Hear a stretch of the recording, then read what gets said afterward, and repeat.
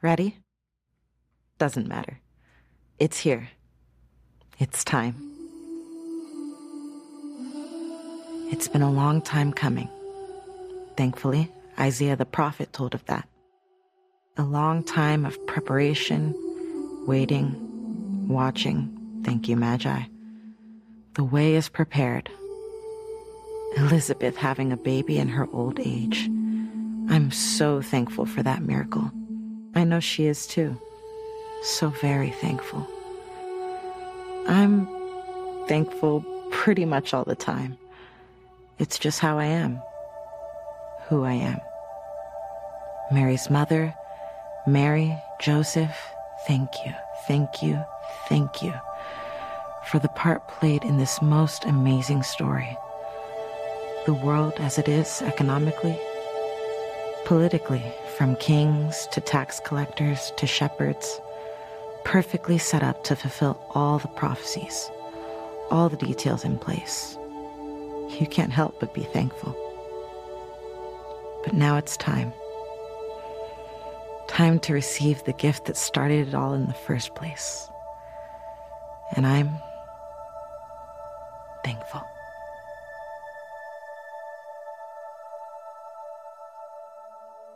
Jesus' birth circumstances were the culmination of actions ranging from an emperor to a poor peasant. God did not restrict the birth story to the religious people and their assumed perfection. He still opens the story of Jesus to everyone today.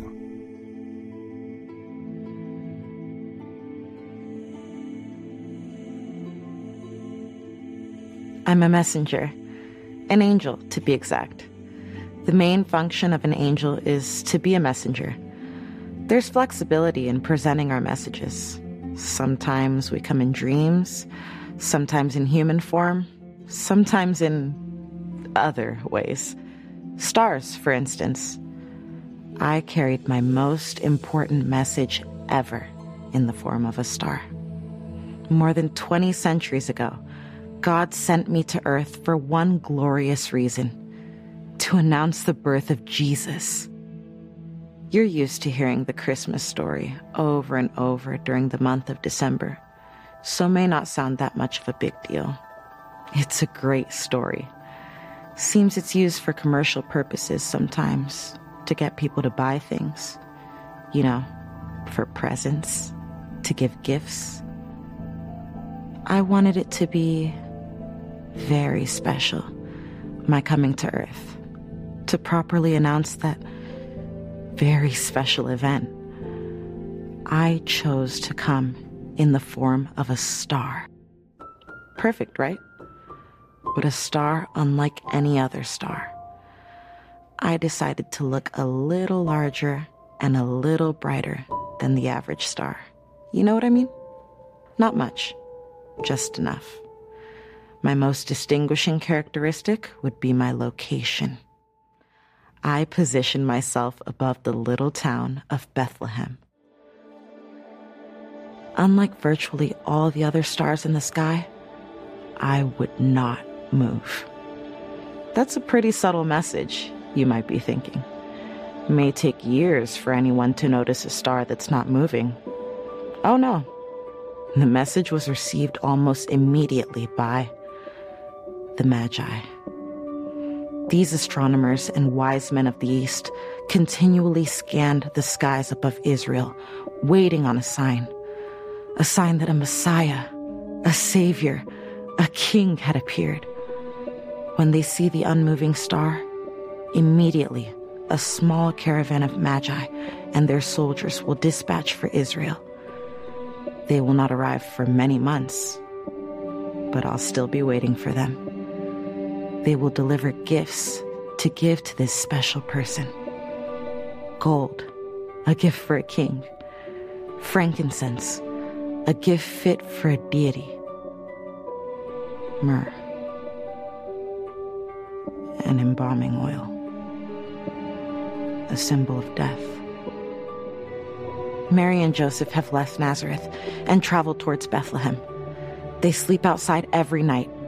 I hover above the soon-to-be birthplace of their son, and I revel in the thought that they may see me in the sky, bright big, stationary.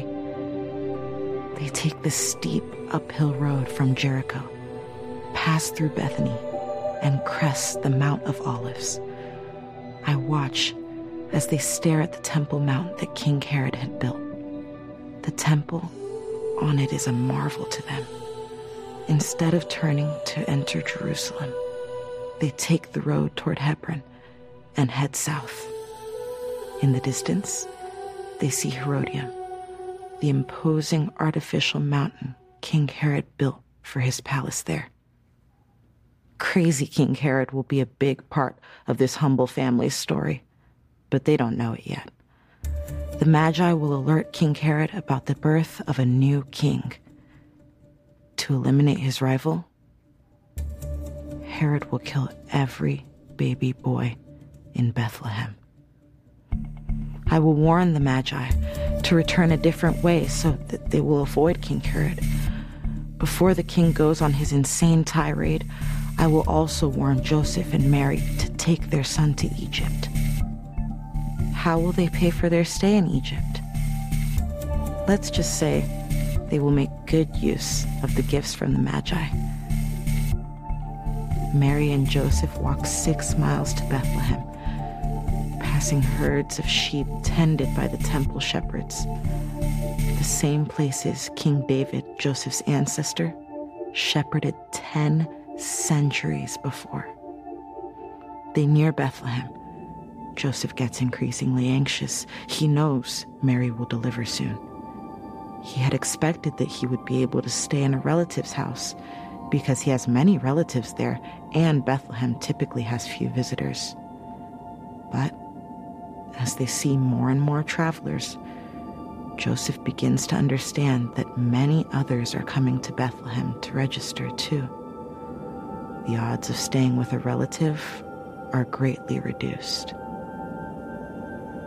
At the last possible moment, at the last possible house, they find the last possible place that is remotely suitable. In the twilight, Mary and Joseph turn the corner and see the large opening of a cave-like room, bigger than any guest room they could have expected. Fresh air, privacy, the wonderful smell of cut hay. They smile at each other in wonderment. In the corner is a feeding trough, the manger, shaped perfectly for a baby's bed. One star, the first star of the night, bright enough to be seen, seems to get even brighter as the night darkens. They unpack their meager possessions, lay blankets on the fresh, soft hay, light the tiny oil lamp, ready to rest from their long journey and to praise God for safe travel. Barely made it in time.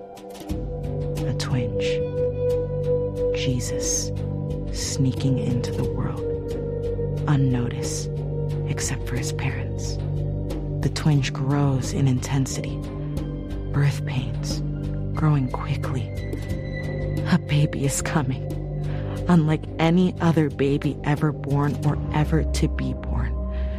The next pains hit harder. Mary has watched many babies be born.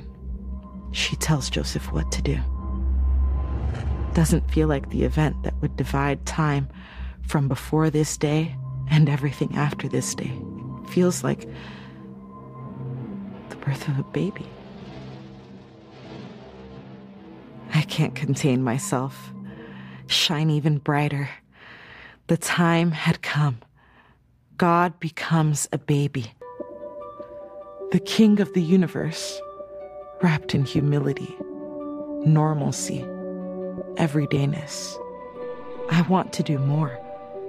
Should I appear as an angel to them? Tell them all that's going on?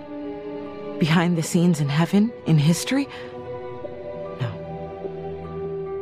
They are holding the gift. God incarnate. What more could they have?